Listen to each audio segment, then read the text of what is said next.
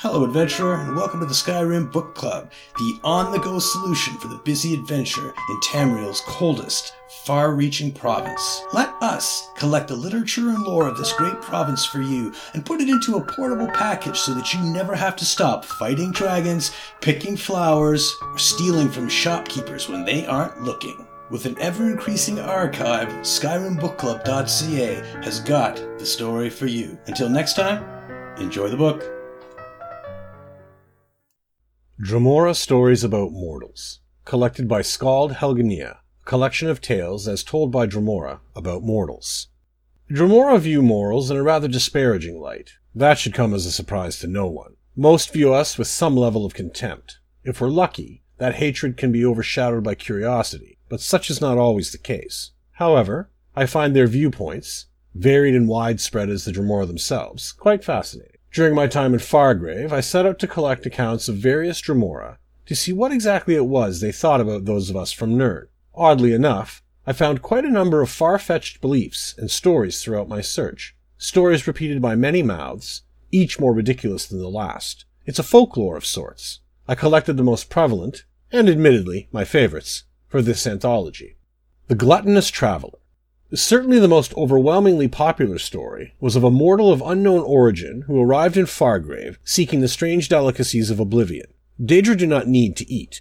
The necessity of such an act is seemingly looked down upon. Some are curious, of course. There is no shortage of food in places such as Fargrave to delight the interested mortal. This mortal, however, could not be sated. As the story goes, he made his way through Fargrave, one meal at a time. He did not chew. He merely unhinged his jaw. His mouth opened wide as a clanfear's, and he shoveled the food in. Those who were present, of which I have not heard any first-hand accounts, say that he ate everything in each establishment. Shelves and stores were left empty in his wake. Just as soon as he'd exhausted the supplies of one establishment, he would move on to the next and gorge himself there. Soon he began to accumulate a following. Daedra and mortals alike came to watch the mortal with the endless hunger. Soon the mortal began to sweat and moan.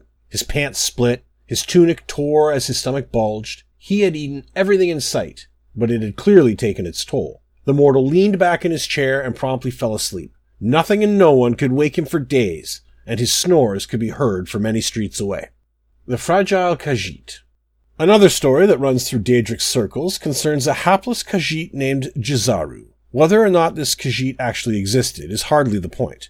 Given the wide amount of variation in this particular story, I doubt that Jzaru was real. Or if she was only one aspect of this story that has been embellished upon since then. Perhaps Jzaru is many people, condensed into one character. As the story goes, Jzaru came from Nirn wanting grand adventure, though, as soon as she arrived, she was accosted by a particularly pugnacious scamp. The scamp tore Jzaru's cloak to shreds and stole the rations which she had brought with her. An injury she sustained during the scuffle then developed an infection which rendered her blind. After that, she contracted the drain and her mind turned to mush. There's not much more to the story, actually. I'm not really sure why the Daedra insist on telling it so often.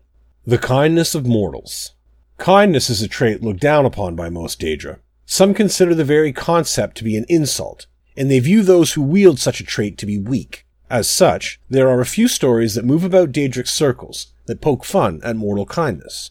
My favorite is about a nameless Argonian who went to the Sever to study the lightning storms. She encountered many Daedra during her travels, and was kind to each and every one of them. Unfortunately, she was scorned at every turn. Some quite literally spat in her face when she showed them kindness.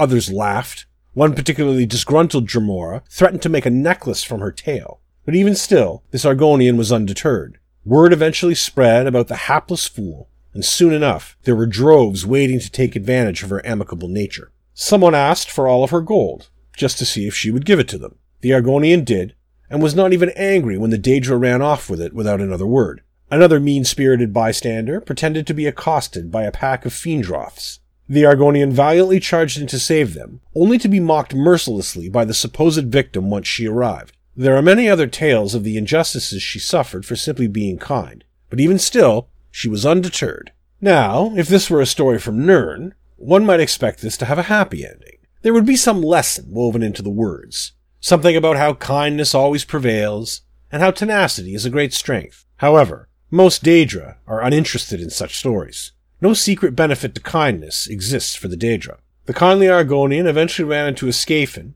who she assumed was in need of aid. She called out, "Hello there! Are you all right?" The Scaphan, immediately sensing a vulnerable target, wailed pitifully and complained that he'd hurt his leg. But when the Argonian neared, the Scaphan jumped to his feet and descended upon her.